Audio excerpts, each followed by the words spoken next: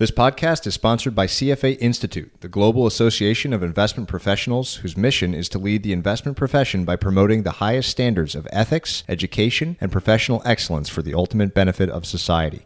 CFA Institute serves a global community of investment professionals working to build an investment industry where investors' interests come first, financial markets function at their best, and economies grow.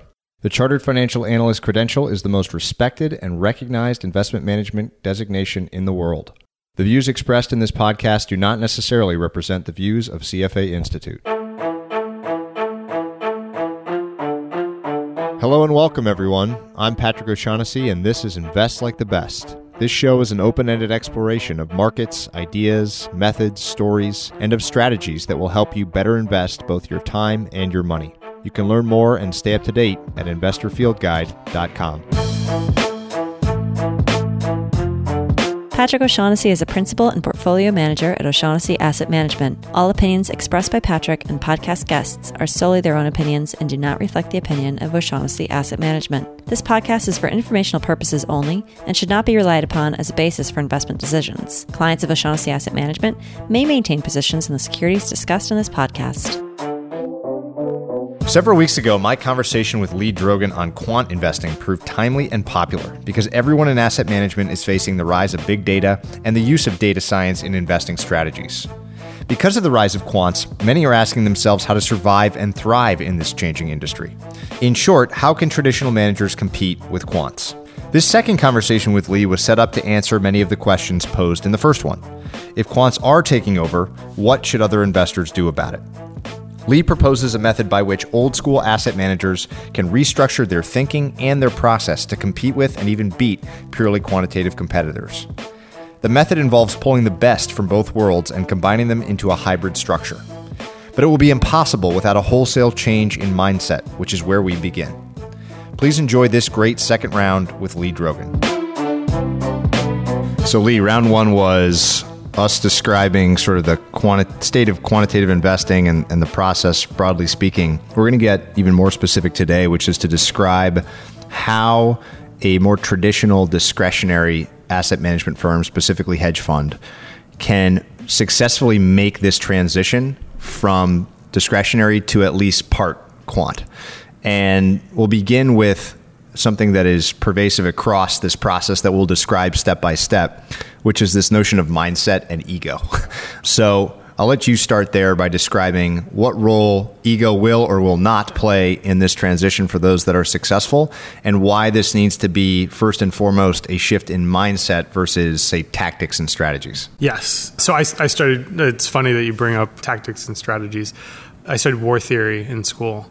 And often we like to say that war is politics by other means. And if you don't have a political goal, it doesn't matter what tactics and strategies you use to fight the war or to fight the battle, you're going to lose in the end. And as we've seen, Americans in Afghanistan, we've used all the right tactics and strategy, but we have no political, outcome that we actually are attempting to affect. And in the kind of long only and long short hedge fund equities world, it's very much similar today. So you're seeing all of these funds wake up and attempt to use tactics and strategies, but really have no kind of, the political aspect has not really been thought through yet. And I think they're doing it all backwards. And the political aspect is mostly the ego associated with PMs having control over the investment process and final decision making, and things flowing up to the PM instead of the PM basically just being like the offensive coordinator on a football team. That is the shift that needs to take place. And look, these guys make a lot of money, and even more, like the power associated with it, I think is an important thing for them. And in order to make this shift, they're going to have to give some of that up. Let's level set by talking about where it is now. So describe to the extent there is a process, describe the traditional process between researchers, analysts, sort of the hierarchy that exists now, how decisions get made, and then we'll go from there into what it maybe should look like. Every fund is going to be a little bit different, and you're going to get differences between big long-only funds and smaller long-short funds. But generally, what you've got is these analysts who will be given a sector or industry and they'll be told, go cover 40, 50 stocks. And you'll have a PM, maybe at, like, let's say our hypothetical firm, there's 15 analysts and there's, 3 or 4 PMs. The analyst will then come to the PM with an idea and say, I think this thing's worth X a year or two from now or whatever. And here's the big 10-page research report, Y. Please go read it. And then they'll have some kind of discussion. And maybe the PM will put it into action and maybe they won't. And there's this whole kind of politics process of getting your ideas implemented. And the issue is that a good analyst isn't necessarily a good politician within a firm. But these two things have been unfortunately combined. And so you get really good analysts with really good differentiated ideas that may be very accurate, but they just can't sell it. And then the PMs don't use it. And then it's very hard to judge the accuracy of the analysts and how good they are relative to how the PMs use it. And the whole system does not align itself towards understanding how good are we? When are we good? When are we bad? When should we listen to that person? When should we not listen to that person? A good analogy that you've used is this notion of PM as offensive coordinator versus PM as quarterback, so kind of calling versus making the plays. And that's going to be an important part of the discussion, which is how have PMs traditionally added value, and how should they in the future, assuming they migrate to this more quantitative or man plus machine type model. So talk a little bit about that in the past, in the more, we'll call it the traditional model, where there's information flowing up to a PM. Again, we're speaking in generics, and there's obviously an exception to everything we're going to say. But talk about that process in terms of how they've added value, quote unquote, historically, whether it's diving deeper into the names or just having a nose for more top-down type stuff. Talk about kind of the flavor of the quarterback version of portfolio managers. Yeah, I mean, the quarterback version is they're basically deciding on everything from position sizing to market timing to risk management, and they're basically relying on the analyst to just give them kind of, the fundamental view and thesis. That puts a lot of different variables in the PM's hands, and they're juggling a zillion different things. And how could you possibly be good at all of those things? I think, while we're going to talk about, maybe some of the beginning processes of idea generation and stock selection, the one that I think is just even more egregious is the portfolio optimization part of it. Computers do this much better than humans, and God knows a human should not be deciding how to weight their portfolio. And just like the very stark example is you could be generating alpha but have negative returns because you're exposed to betas. And the PM be like, well, I've done everything right. Like, why is my portfolio not performing well? Well, it's because you should have optimized to not be exposed to certain betas, or if you wanted to be exposed to them, like the machine should be doing that for you. And so they're literally just juggling too much. They're having a macro view of the whole thing from the top down, and then they're literally overriding the best ideas on average from the individual analysts, because inherently an analyst's idea that is very differentiated should be controversial. And we know that in a study of venture investing, there's some really good funds like First Round Capital that have looked at the variables associated with making a good investment. And in many ways, when you look at like deep value investing in this same process, it's exactly the same. Union Square Ventures has also done a study internally of this kind of stuff, where they find that when they go into the partner meeting with an idea, what they want to see is a barbell of, I think that's an awesome idea, and you're freaking crazy. Like, why would we ever do that? They find that their worst investments are the ones where everybody is like, oh yeah, that makes total sense. You do not want to be making those investments. And the problem in our world, long, short, and long only investing, is that ideas that are like, oh yeah, that makes total sense, are usually the ones that get put into the portfolio. The ones that are really controversial, which is where you really should be investing, they get thrown out by the PM. Yeah, this is something that I have to remind myself all the time, which is that consensus and alpha do not mix. Exactly. Yeah. If you are in consensus, you are not generating alpha, and like by definition. My favorite part of the conversation with Jerry Newman, who's a venture capital guy here in New York, was that he would log on to I think it might have even been Union Square Ventures website and like look at the portfolio and just think, this is crazy. Like, what are they doing? And then you look at the fund's IRR and it's like 65% or something outrageous like that. Fred Wilson will say he knows he's made a great investment when other people call him up and say, why the hell did you do that? So talk a little bit about your recent experience where you sit in a very neat seat, which is you're not necessarily you're certainly not a competitor to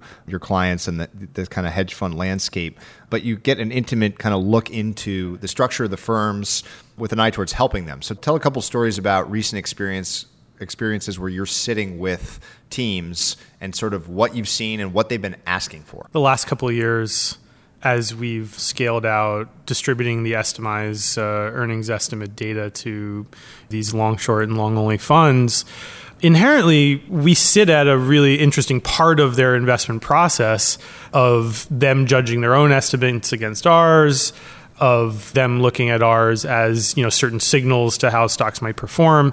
And I'll go into these funds and sit down, and maybe it'll be like the CIO and a PM and a couple of analysts and a technology guy and maybe another person or two. And I don't go in there to like rip their whole thing apart. It's not my job. I go in there to show them how they can use our stuff to make better decisions. And then inevitably they end up asking, other questions around that. But recently I've been in some of these funds, and one of them, I sat down with a group similar to that. It was a $20 billion fund. And we got 15 minutes into the conversation, and one of them just turns to me and is like, could you please actually rip our whole process down to the studs? And I'm like, this is not what I'm here for. It becomes obvious when you ask all these kind of questions as good, I act as the salesperson in these conversations.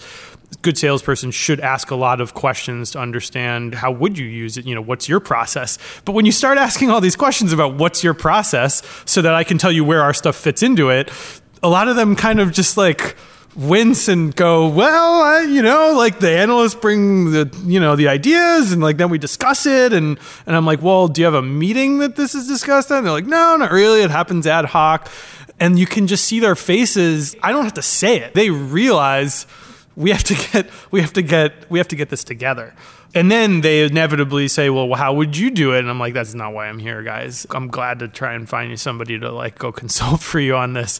But that's also why I wrote that, the follow-up piece to the first one, so that I didn't have to go into every one of these funds and kind of try and teach them how I would do it, or how I see other firms who are successful at certain parts of it doing it. Yeah, so I hear all the time, especially when presenting a purely quantitative strategy, often one of the first questions is there some sort of fundamental overlay? It's always that term overlay. So the mindset is often that this is a two-tiered process, whatever direction that might be in. So you run a quant screen to narrow your universe, and then you pick from within that, or you do the work first and then a quant screen sits on top. And I think really the key insight here is how difficult it is to integrate those two mindsets together. So I'd love for you to talk again about that mindset. You mentioned that term, tear down to the studs. Yeah. And I think that's really important, right? If you're going to emerge with a process that successfully integrates pure quantitative methods, data science, et cetera, that it can't be something that you bolt on. So talk about people that have bolted on and maybe why that's gone wrong, and then we'll get actually into the step-by-step process. Yeah, so I think a lot of these funds that have woken up first, the easiest thing to do was to say, let's go hire 5 data scientists and an engineer, and then let's go buy a whole bunch of unique data, and then let's go throw it at the PM at whatever part in the process we feel whatever. And this simply doesn't work because, these are two different worlds, two different ways of thinking. The PM won't pay attention to it. There are some firms that have tried to do this on a larger scale and get the PMs to actually pay for it, like through P&L, as if the internal team was almost like a sell-side shop. And that hasn't worked, obviously. But the reason they're doing this is because you don't have to rock the boat politically then. These guys sit over here, those other guys sit over here, and neither the two shall meet until some work product gets handed over. And this is obviously not working. And the scary part of it is we're starting to see these firms, a couple of them retrench because a couple of years down the road after trying this, everybody looks around and is like, is anybody using it? And then everybody looks at this cost center over here and says, why are we doing this? And it might actually, like, they've taken a step forward, but they might actually take 2 steps back at this point because, they did it wrong. And I think that's going to retard the industry a little bit, the fact that they tried to take a shortcut here because the buzzwords were big data and data science and all these things instead of like, let's actually look at the process by which we make investments and our culture, like what do we value in terms of how we should act. Part of the nice thing about that idea of the visual bringing it down to the studs is the studs themselves. So let's go there, which is what the studs I think represent being kind of core beliefs about the universe and the universe itself. Like where are we going to hunt? We can't hunt everywhere, probably. Maybe some firms do that are massive. But talk about defining the studs themselves and why that is sort of the first step in either this building or rebuilding process. Yeah, one of these firms that I was in talking to, they literally couldn't elucidate the universe of names and the type of investing strategy that they employed. They were like, oh yeah, we kind of do everything. It's like when an analyst comes up with a good idea. So it's a couple of things. What is the market cap that you're going after? Like, are you a small and mid cap investor or are you a large cap investor? What industries and sectors do you believe that you have really good analysts in where you can analyze things and have an edge? Do you believe in growth and momentum, or do you believe in value or some other characteristic that you have a serious belief that you want to align your portfolio towards? I personally was taught how to be a momentum investor, right? You want to buy high and sell higher. You want to use relative strength in your favor, and then you want to get the hell out of there before margins collapse at the top, and then the multiple collapses. You want to ride the multiple up instead of trying to catch a multiple at its bottom. That was my philosophy. God knows there are a lot of different philosophies that work perfectly well. I think the problem is a lot of these firms don't even know what their core philosophical beliefs are. And you can't build the rest of the process without that, because the rest of the process is really, it's aligned to those things. If you believe in momentum and growth and relative strength and stuff like that, you're going to look at all sorts of different factors and variables and different universe of names than if you believe in value and all those other things. I've actually been going through this exercise myself, not just in investing, but just more broadly speaking, trying to come up with a set of core beliefs or guiding principles. And it's incredibly hard to do. Like to actually put pen on paper, which I think is the right way to do this, and codify core beliefs is really freaking hard. Are there any suggestions that you have for going through that process itself? Like maybe you've done it. It's like writing a constitution. The firm needs to sit down and write a constitution. And this is, we talk a lot historically about this idea of like style drift and how managers across the board perform poorly when they drift from their stated style. Every firm should have a stated style. And we know that when you have a specific strategy and you try and take trades outside of that strategy, those trades are going to be your biggest like losers, mostly because you don't know how to manage risk under those scenarios. And when you don't know how to manage risk, those are going to be the long tail of your bad returns. So assuming that people can sit down, identify a universe where they have strengths, identify some core idea of how markets work, and or at least how they can operate. Yeah, how they can operate in a way that has some sort of edge. So then step 2 is, okay, ride that edge. So develop sort of a differentiated view versus the market, back to that consensus idea. So talk about that second step and what's important there. So this is where I think firms need to get much more systematized in how they run the process of having analysts come up with ideas. Historically, there's some software like Code Red and Tamale, and some of these have been bought by like a FactSet or a Advent. And it's the system where the analysts will basically go in and put notes about things. And some funds like Citadel, even Point72, have kind of these internal estimate capture systems. Nobody really uses it because they're terrible pieces of software. And they know it too. Like this is not a secret at all. And so they can't really get the whole firm to actually give them structured views on expectations. And so my belief is that they want to, and they know it's what they should be doing, and they want to try to do this.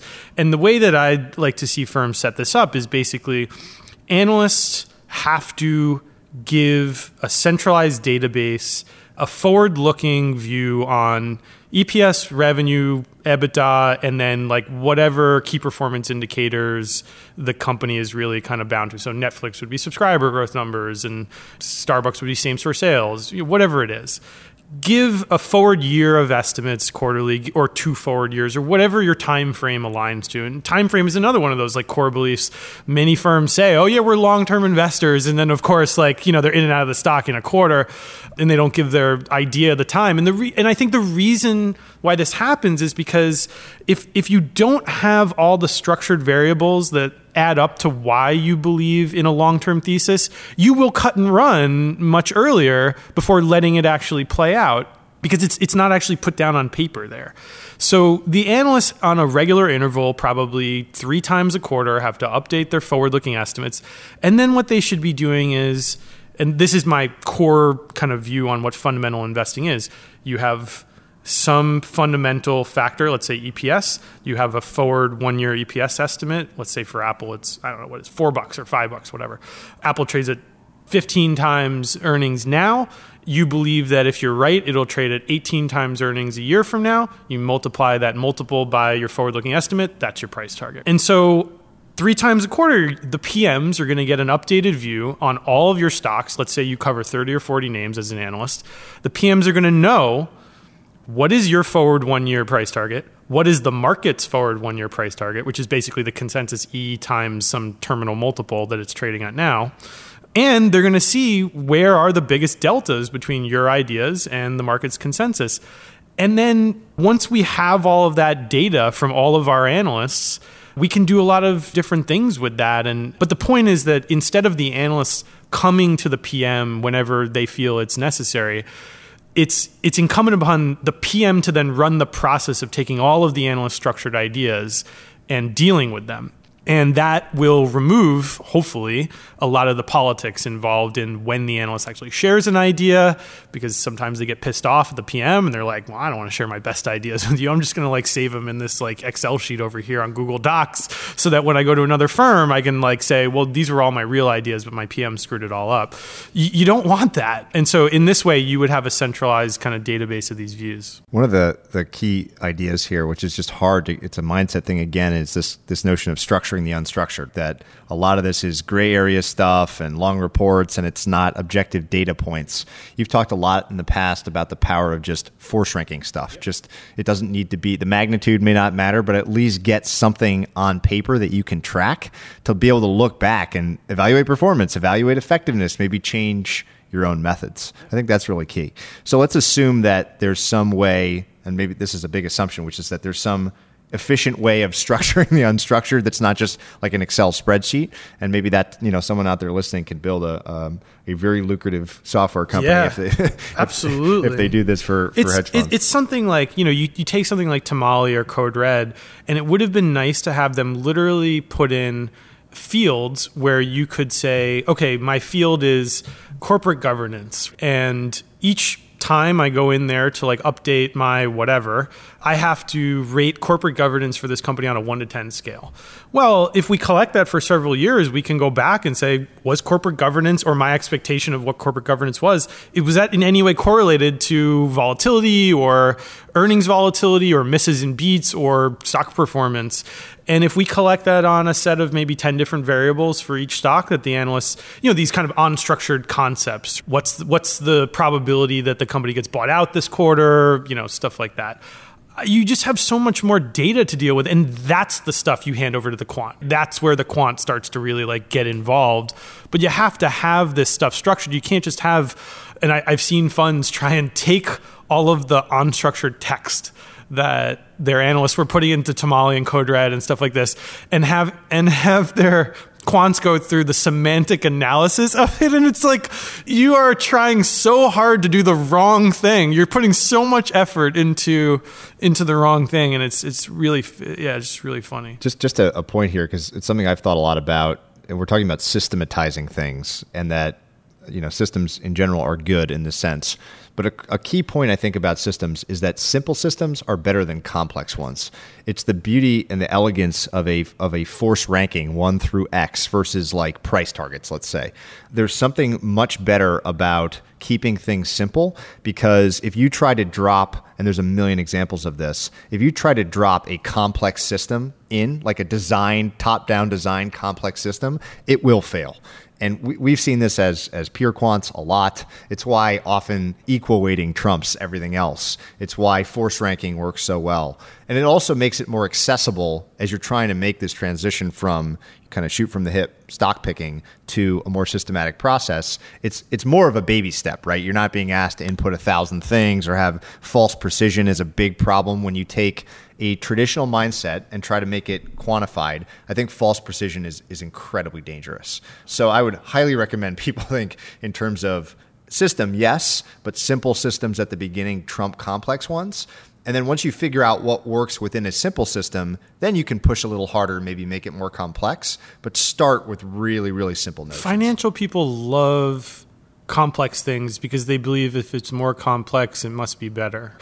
And it's just simply not true. It's also a marketing thing. Oh, we're doing all these like really complex things. Give us money because we're the only ones who can do it, or something like that. And there's only a handful of funds in the world where that is actually true. Your Rentex of the world. The rest of us should not attempt to go through that. So to take stock, so we've got core beliefs, guiding principles. We've got this notion of structuring the unstructured by taking whatever it is and at least entering it into a very simple database. So now we've got data. It's subjectively derived data, but that's okay. It's not even that it's okay. That is the core of generating alpha, is the subjective nature of your forward-looking expectations being differentiated from the rest of the world. So ideally, the process through which those subjective inputs are derived also itself is somewhat systematic or process-oriented. Should be, hopefully, yeah. You're looking at the same data each quarter, you're doing channel checks, you're talking to customers, whatever, yeah. So now we've got data. So now we really start to get into our wheelhouse, which is actually building factor models. So talk about this crucial step, and this is really where, instead of hiring a quant team to come sit in their own office and occasionally serve up, a research report, this is where those skill sets become really interesting. So talk about building factor model. Yeah, so this is where the unique data comes in. This is where the quants get hired. Quants don't enter the process really at all up until this point. There are data engineers that enter the process before this point and data analysts, and they help the fundamental analysts get a hold of any data that they may feel is necessary to make those forward-looking expectations. But on the other side, there should be a set of quants that basically work with the PMs to say, okay, what is it about this industry or this sector that we believe all of your names share? And so we know that in technology, which is a growth industry, that history surprise of, analyst estimates is a factor that is correlated to future momentum and outperformance in stocks. And so what the quants will do is they'll talk to the PM and they'll talk to the data analyst, and they will take a data set and they will create a factor model, which is basically a Z-score. We rank all the stocks in our sector. So let's say there's 300 of them. Just define what a Z-score is. Z-score is basically the relative ranking of, let's say one stock to the next based on some factor. So if we're talking about history surprise, if there's 10 stocks and 2 of them always miss and 2 of them always beat, the 2 that beat are going to get a 90 or 100 Z-score, and the 2 that always miss are going to get a negative 90 and negative 100 Z-score, and then it's a normal distribution. So, or it's not a normal distribution, but it's a normalized it's a normalized distribution. It's the number of standard deviations away from the mean that any company is. So if a company is, has a EPS growth rate of 50% and the average is 10 and the standard deviation is 20, it's 50 minus 10 divided by 20. Yeah. The point being we're trying to normalize a range of, of scores. So the quant is going to build a factor model that they can put into a system, and they're going to build not just one factor model, but maybe 10 of them. And the idea is that when the PM goes to look at all of their analyst expectations kind of sorted by the largest kind of outlier expectations, they're also going to be able to see what do the factor model scores say. And the idea here is that while the analyst's, long-term year or 2-year out expectation is going to be whatever it is, The factor models might give better insight into timing, position sizing, risk management. Should we actually invest in this name right now? Or does the post-earnings drift model from Estimize say we should hold off for 5 days? And that's where the PM really plays offensive coordinator and looks at all the different information, looks at the satellite photos, talks to his quarterback on the ground, and they're going to be coordinating, and this is where they add alpha. PM shouldn't be trying to add alpha in the what stock should we pick realm. They should be adding alpha in the how do I run a better process to incorporate all this different data and make everything work together well. It seems like there's actually, you tell me, at the PM level, less room for subjectivity than at the analyst level. Should be, yeah. So talk about how that might marginalize that very position, right? It sounds, more and more of that sounds like it could be replicated by a simple piece of software. See, I think that the PM still needs to exist, and they need to exist specifically for the purpose of software is not good at seeing outlier things. And so let's say you're just dealing with 10 names that the analyst, ranks for their forward-looking expectations. And, you've got your 2 that are really big positive delta outliers. Those are the analyst's 2 best long ideas. And the PM is going to look at that and they're going to say, hey, I have experience in this name. I really wonder why the analyst thinks that the earnings are going to be so much different than the market does. And they're going to go talk to the analyst and they're going to say, have you thought about these 3 things? And maybe the analyst hasn't. And they're almost playing coach at that point.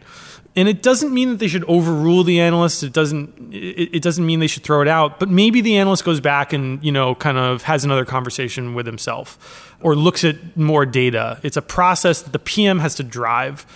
The other part of it is that this is inherently an interpersonal kind of process. So I think that the core skill set of the PM has to go from being a stock picker to basically being a coach. They have to have a much better set of interpersonal skills. And frankly, I have to say that women probably should rule this part of the process. They're simply better at this. They have less ego and they have less irrational behavior when it comes to, especially, in professional environments, working with people in a very egotistically driven, environment. It's about data and they have to follow it. Now, the interesting thing about having the PM move into that role is that I actually think that you can now measure the alpha that both sets of people are generating. Let's say you have your ranking of the stocks by delta, both upside and downside that the analyst is giving you, and they're giving it to you on a regular basis.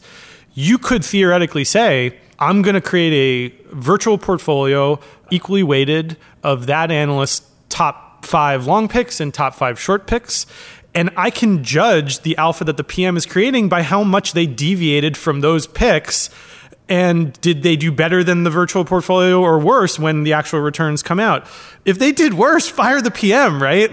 Just go with the analyst model. And if the analysts are bad, fire the analyst, right? They're giving you bad inputs for the PM to deal with. Right now, you have no clue who's adding value in this process. The other cool thing there is that there's 2 layers of that, right? So assuming there's multiple analysts covering different lists of stocks, you can do it at the individual analyst level, so you can add value there as a PM, but then you can also be a risk allocator to which analyst. So you might be just equating or taking their exact picks, but if you give one twice as much money as the other, that could be a key role. So this is the other kind of quantitative aspect to the PM's role, which is if we have all of the analyst picks and forward-looking expectations, the fundamental view, the multiple view, all those other kind of unstructured variables that we've worked with, we can actually say this analyst has been really good at these types of stocks in these types of scenarios, and we can put really easy confidence intervals next to their picks on that dashboard so that when the PM looks at the fact that this is the biggest upside outlier pick,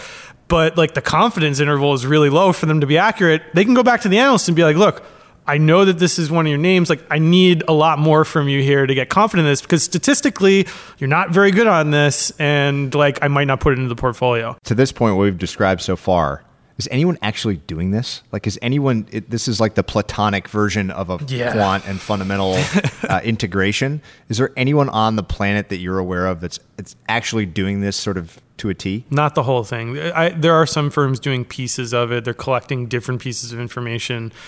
But I think, and this is really where I think somebody needs to build a piece of software, which we'll talk about in a second, to actually run the central nature of the process. So people have given software to the analysts to fill out expectations, a la Estimize in a structured way, Code Red and others in the unstructured way. People have built stuff like Omega Point, which will be the totally end of the process where it structures the portfolio once you've picked the stocks, like what should be weighted and underweighted and overweighted.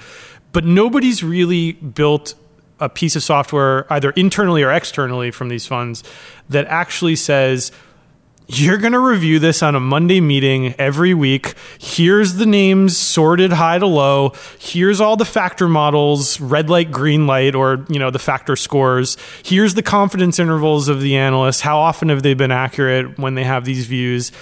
I think you need a centralized piece of software to run that, or else it'll be too ad hoc, and the PM, you let everybody go off in different directions. Something needs to be the center of that. I'll play devil's advocate a little bit here, and everyone will know that this obviously is not my view, but I'll ask the question anyway, which is, what are let's assume a firm does this. What blind spots does it create? So what nothing's perfect. So what are the negatives of, let's say, this perfect piece of software that totally systematizes the whole process? What are firms going to lose out on by doing this? One-time ideas, kind of, your special sits. Your special sits. This is not a special sit system. My own, kind of personal view on special sits is you're basically gambling in a sense, unless you don't have to take that many bets. Soros is, in a sense, a special sit person, fund, whatever, right? Like his back hurts. when he feels, that the temperature drops and his back hurts, right? He comes back every 2 or 3 years, has one great idea and makes a ton of money. You're not Soros. I'm not Soros, and people out there aren't going to be Soros. And we're also not Buffett. We don't have enough capital to use the capital as the advantage. I want to pause for a minute here, especially with the reference to Buffett, because it's important to point out a key caveat to all this, which is this: we're kind of talking about one competitive, I don't know if corner sounds too isolating, but one competitive part of the market.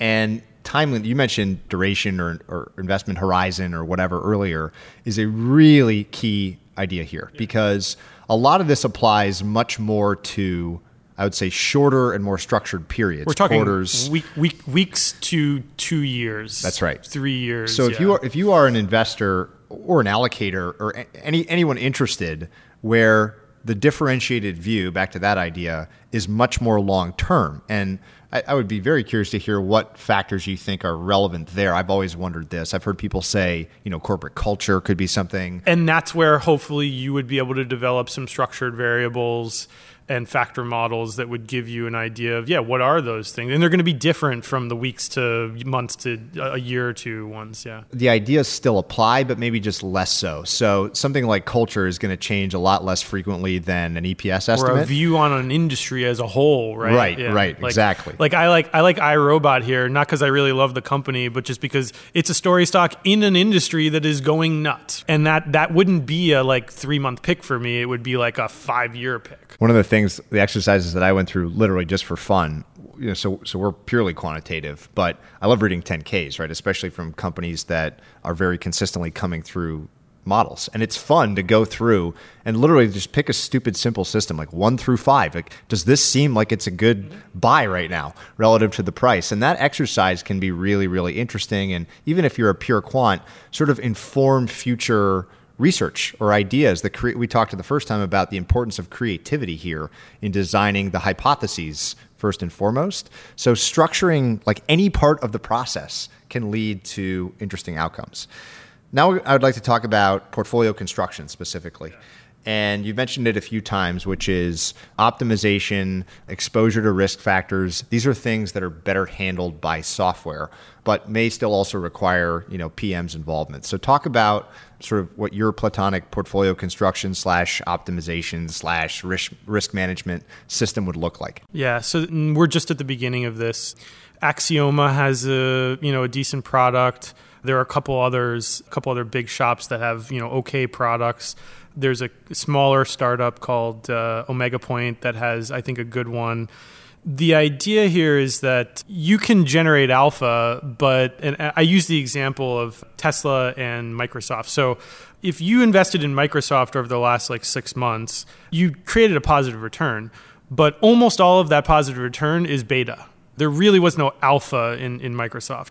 If you invested in Tesla over the last 6 months, it was almost all alpha because Tesla is not correlated really in any way to the broader market or momentum or any of those other kind of main factors. Just to be sure everyone understands, can you just describe basically the math behind what you just said? So how do you decide why is Microsoft just beta? Why is Tesla more alpha? Yeah, it would be what is the return of the stock outside of the return of a portfolio of momentum names? Or in the case of Tesla, was it all momentum? No, it wasn't. Or was it all obviously it was value. But Microsoft was basically there was some value in there. There was also some general market, beta to the S&P exposure.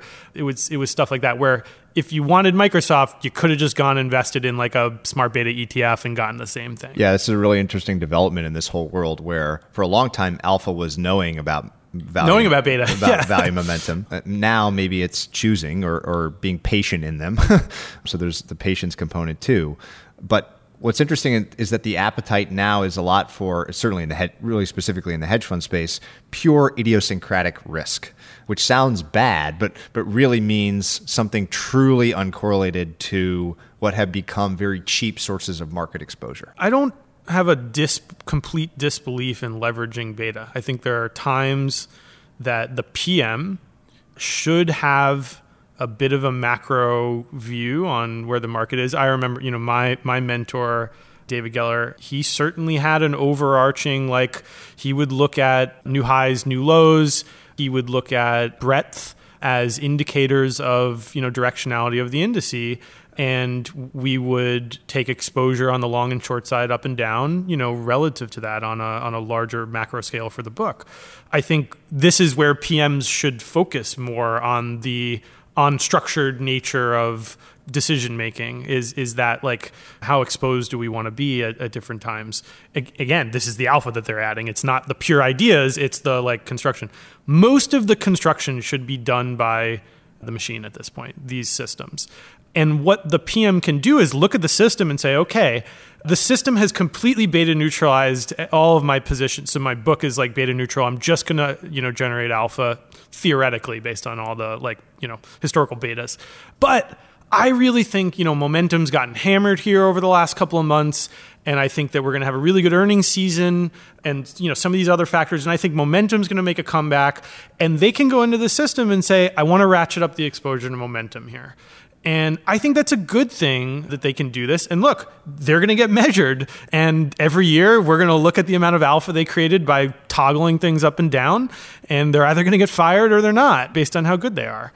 But the machine should do most of the portfolio management. The other part that the PM can do is sit there and say, okay, my analysts have this really big outlier long pick. And all the factor model scores line up and they're bright green. I want to size up on this thing right now. And they can take an outlier large position and swing for the fences. And this is where I really think the machine and man kind of convergence allows the discretionary firms to potentially put up better returns than the quants. How do you, though, account for so we talked about how to evaluate a PM, right? Which is to say, okay, versus an equal weighted allocation to the analyst long and short picks, what value did they add or subtract? How do you account for the fact that these kind of big fat swings represent typically a very small sample size? How do you draw? And maybe there's just no way, right? Yeah, that's supposedly the value that the PM is supposed to add. Or else, why don't we just have a quant? Why don't we just be quants and have the analyst be the human input to the quant model, right? It's one or the other, and the PM can't get away with it. At this point, you either hold the PM's feet to the fire and measure like that, or, well, I just don't have a PM, just have a quant run it. One of the things we haven't talked about is the role of a CIO. In a lot of the stories you've told me offline, a lot of these meetings you've had that have led to this piece that you wrote and this very conversation, the CIO's in the room. So this will be a good switching point into us discussing organizational structure and sort of strengths and weaknesses, the roles that there should be, what, let's say, hiring managers should look for in those roles, what allocators should look for when doing due diligence, and so on. We'll start with the CIO. So what do you view as the role of a really good CIO as it relates to a team of PMs? Yeah, I mean, I think the CIO at this point has to be the one with the strongest backbone, because they're going to have to stand up to the PMs. And in many ways, the PMs are your firm right now. I really think the analysts should be your firm and not the PMs. The CIO is going to have to expend political capital and piss some people off. Now, my view is that PMs are mostly mercenaries anyway. And so I think that in the future, PMs are going to want to work at the firms where the CIOs have a good grasp on this process. Because you might have 15, 20 analysts at a firm. Or if you're at one of these really big long-only funds, like Fidelity or AllianceBernstein or whatever it is, you're going to have a lot more analysts than that and a lot more PMs. And if I was a PM, I would want to go to a firm that has a CIO that is willing to have an iron fist grip on this process and actually willing to put these processes in place so that I can get measured better. And that I believe that it's fair what I'm getting in terms of comp relative to the other PMs. And I think that has to happen at this point. So let's go down the stack then. So obviously we've already talked about CIO, portfolio manager, analyst. That's pretty clear. Let's talk about the quant roles that exist, both on the data and the research side. I'll just let you outline kind of who they are, what they do, who do you hire first, because this is the nitty gritty of, we are into tactics a little bit now, but that's okay. So talk about the various quant roles, quant and data roles. Yeah, so I think you need to start with the data engineers, because they're actually the first ones that are going to be flowing data into the analyst's kind of forward-looking decision-making process. And so these are classic kind of engineers that understand how to deal with data. They're not all that expensive. Then you need this data analyst. And this is actually, I think, the hardest position to find because it's such a interdisciplinary set of skills. You have basically an understanding of being an analyst, first off, what drives stocks and the models that the analysts are building and all that. But you also have to have some technical skills, be able to talk quant with the quants, and have some technical skills, regarding being able to manipulate data in helping the analysts out. These people are few and far between, but there are more and more of them these days. You think about Matt Ober, who went to Third Point, who is technically the head of quantitative something over there, or the head of data science. But really, even though he runs the whole group, and there's somebody who needs to run this group, he really acts as that data analyst for all the different PMs and analysts over there. And there's a reason why Third Point is up so much this year. And some of those things have to do, and I know this directly, have to do with Matt and what he's done over there. So there's the data analyst. Then you have your pure quants. And these are the guys that are literally taking the data from the data analysts and doing research, like pure research into factor models. And helping the analysts with yes, this data set that I got from this credit card company is correlated to EPS and revenue when the company reports. You should use it. And then you have the most expensive one, which is your quantitative engineers. And these are the guys that need to have a quant background, but also a deep engineering background. And they're going to be actually creating the factor models. They may also work with external companies, like ours, to integrate other factor models from third parties. But they're really expensive right now because they could go work basically anywhere. So there just aren't enough of these people. And let this serve maybe as some career or job advice. One of the interesting things is when you find someone that can span or kind of straddle two different worlds and translate between the two, that's an incredibly valuable skill set. And my interns this summer from Wharton, I'm telling, and they have these quantitative skills, and then a couple of them also have these really good interpersonal skills.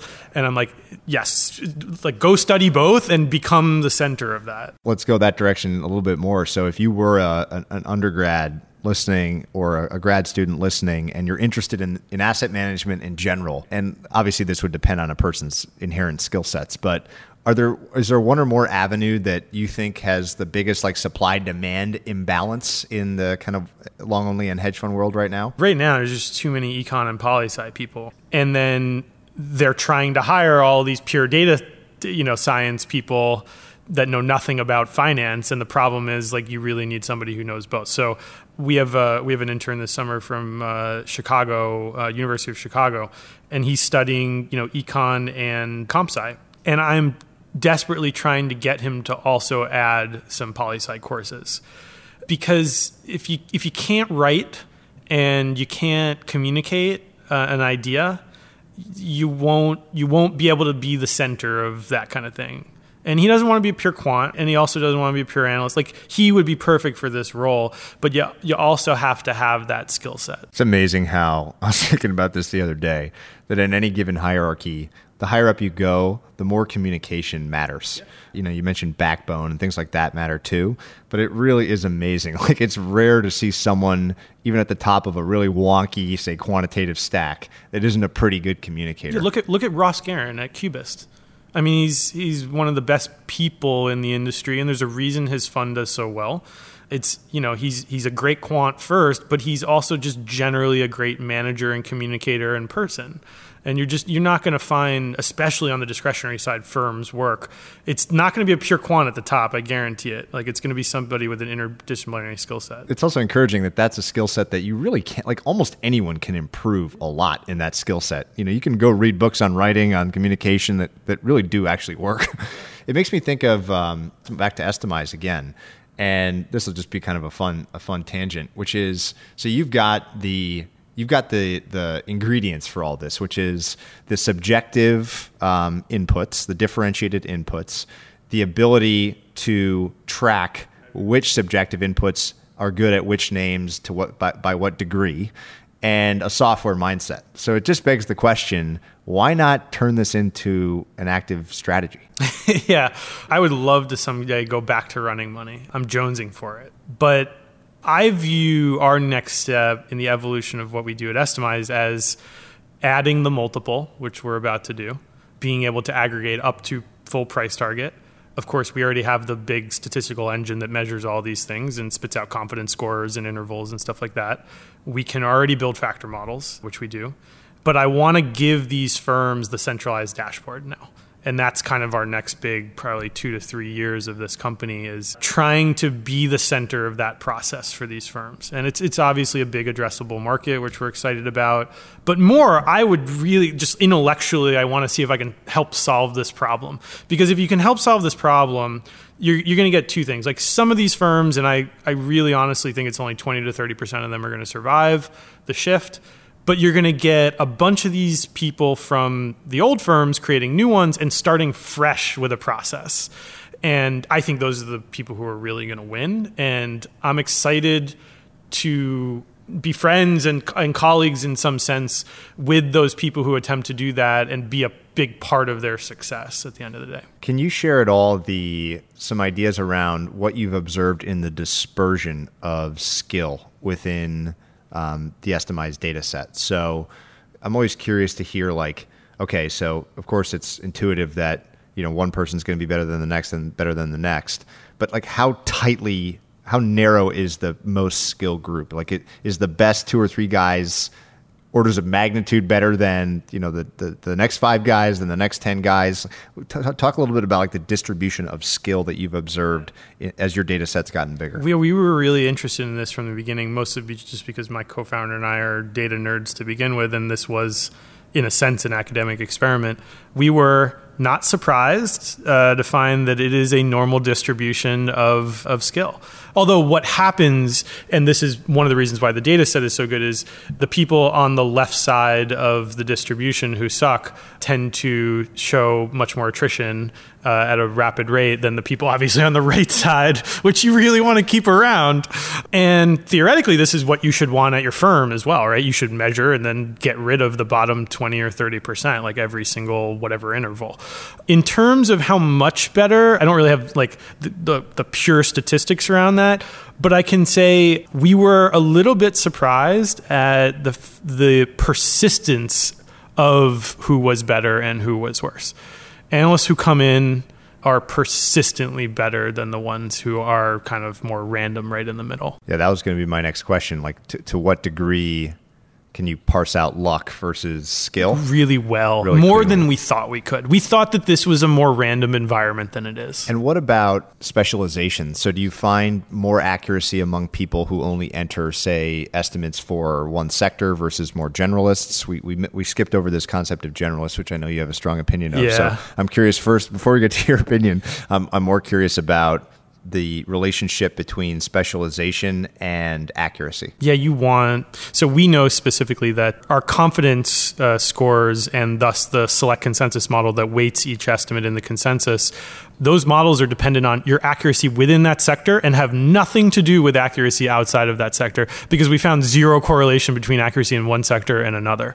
I'll bet that if we looked very, very closely at the data, that there would be correlation between like tech and consumer or like energy and materials, but you don't need to go that deep in order to literally just say that analyst has this score and this Z score in this sector and you're going to overweight them, but in that sector, don't pay attention to it.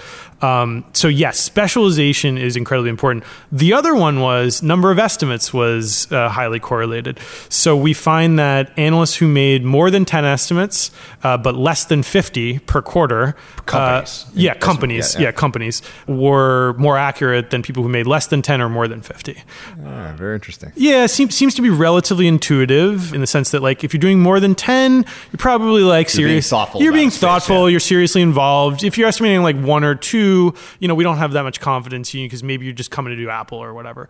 If you're doing more than 50, you're probably a generalist and like spreading yourself a little bit too thin, and you don't really have as much conviction in your ideas, and you're not paying as much attention. Talk about the pros and cons of the generalist idea. It's a term that is always asked, right? In every meeting, in every due diligence questionnaire are you looking at the world broadly, or are you very narrowly focused on material stocks or whatever it is? So obviously there are pros and cons. Where do you kind of fall out in terms of generalist versus specialized analyst? Yeah, I think the analysts need to be super specialized. There are so many different variables associated with each individual sector and industry.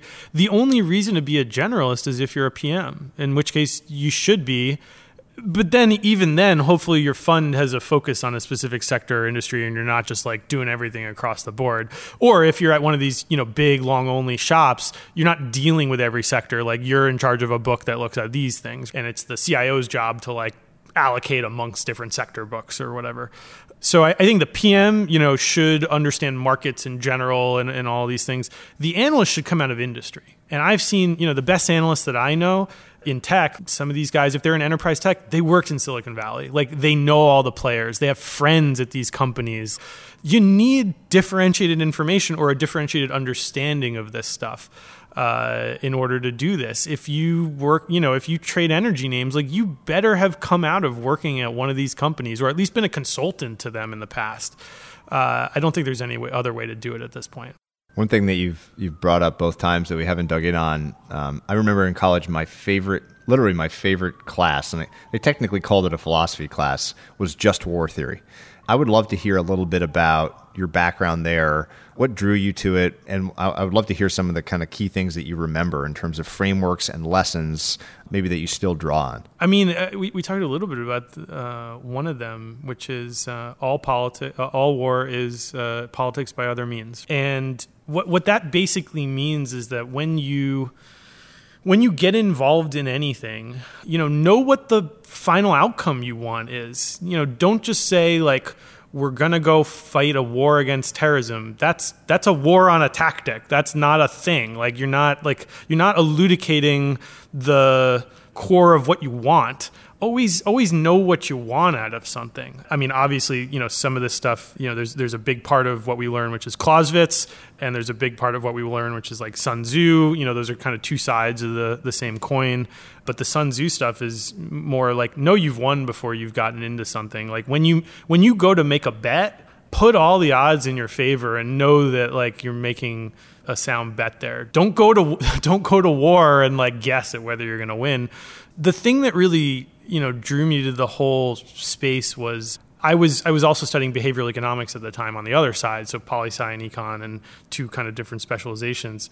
And in behavioral economics, you learn that markets are incredibly irrational because humans are irrational. And we learned a very specific side of that irrationality and then how you can take advantage of it. On the war theory side, you learn how people behave in that realm. And I love stories about people and generals and decisions that they make. I named my two cats Hannibal and Alexander after Hannibal of Carthage and Alexander the Great. And it's not like I'm really not a blood and gore kind of person at all. It's more the strategy associated with. They were innovators. Like, these guys were innovators in understanding the tools that they had and the outcome that they wanted, and how to get from one to the other. Can you describe maybe a story or something specific for what their innovation was?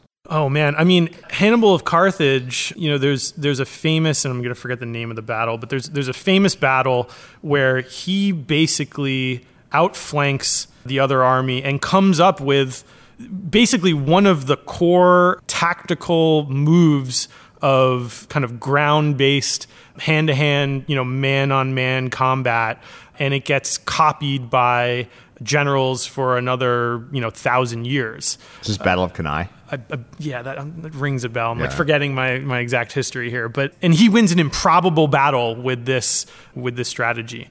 And there's, it's everything from just how he comes up with it and how he implements it. Those kind of things are really, interesting to me, because in many ways they dovetail with how we come up with investment strategies, what we believe in, what everybody else believes in at the time, those kind of things. Yeah, I was just going to say that the parallels are eerie, right? In terms of hierarchy and structure, generals, team, CIO, analysts and grunts, there's all sorts of parallels. And it's my study of military history is much more limited than yours, but it does seem like the most interesting episodes are always about the development of new weapons or strategic technologies. I'll call it strategic technologies. And, Blitzkrieg's always been my favorite, which is this kind of discombobulating way of approaching battle that's just incredibly philosophically interesting when you don't expect it. But then everyone gets used to it, and it's an arms race like anything else. It seems like a great field of study. It's good inspiration for me to go back. There's another one for today specifically I think is really important parallel, which is in the military, unfortunately, and we've suffered from this in the past as well in the U.S., we tend to elevate generals and colonels, through the ranks because they've won a great battle or they had a big outlier event. Performance chasing. It is directly performance chasing, right? And so what'll happen is the general will make a big outlier decision, and he shouldn't have, based on all of the odds and the facts, but instead of the 3/4 of the time when he would have lost that bet, he wins the bet, and we end up elevating him in the ranks because of that. Because, well, you can't not promote the dude who just won this great victory.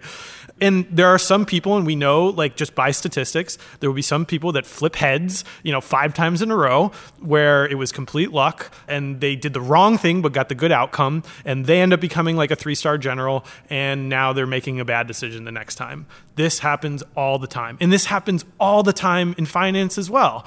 And this is why I think measurement versus outcome is so important, because you might flip heads 5 times in a row, but the next couple of times it'll be completely random, and you'll be like, why is this person not performing? Yeah, I kind of want to wrap up with that idea, which is that if you can get your mindset wrapped around this notion of simple systems of measurement and simple systems of measuring outcomes, and then just constantly wonder and be curious about what matters and what's predictive. First of all, there's a couple key things here. First of all, you're going to be surprised often by what matters and what doesn't. But second, you kind of need to work hard at the beginning to get yourself in the mindset of this. I use this app every day it's called Way of Life. It's just a bunch of checklist stuff. And the last thing on the checklist is basically well-being, yes or no. Do I feel a high sense of well-being, yes or no? And then you can go, so I've got almost 2 years of data now on this thing, and you can go was correlated to my well-being, and see which of these variables is most correlated with my binary yes or no well-being, And it turned out that it was sleep, like something incredibly simple. And I tracked all this other stuff, did I do this, did I do that, all this complicated stuff, and stupid, dumb, like, did I get a good night's sleep was the most correlated to well-being. I'm not surprised. But had I been designing, some life change ahead of time, sleep would not have been the thing that I focused really hard on getting better sleep. But now that's what I'm thinking about because I did one of these simple systems. And it just seems like, your message and we'll make sure, I think this might be released simultaneously with this new piece of yours. The piece itself covers some of what we've talked about, but really gets into some deep detail about what asset managers, portfolio managers, et cetera, should be doing. So we'll post that, and I encourage everyone to check it out. Thanks, man. Absolutely. Hey everyone, Patrick here again. To find more episodes of Invest Like the Best, go to investorfieldguide.com/podcast. If you're a book lover, you can also sign up for my book club at investorfieldguide.com/book club. After you sign up, you'll receive a full investor curriculum right away, and then 3 to 4 suggestions of new books every month. You can also follow me on Twitter at Patrick_Oshag, OSHAG. If you enjoy the show, please leave a quick review for us on iTunes, which will help more people discover Invest Like the Best. Thanks so much for listening.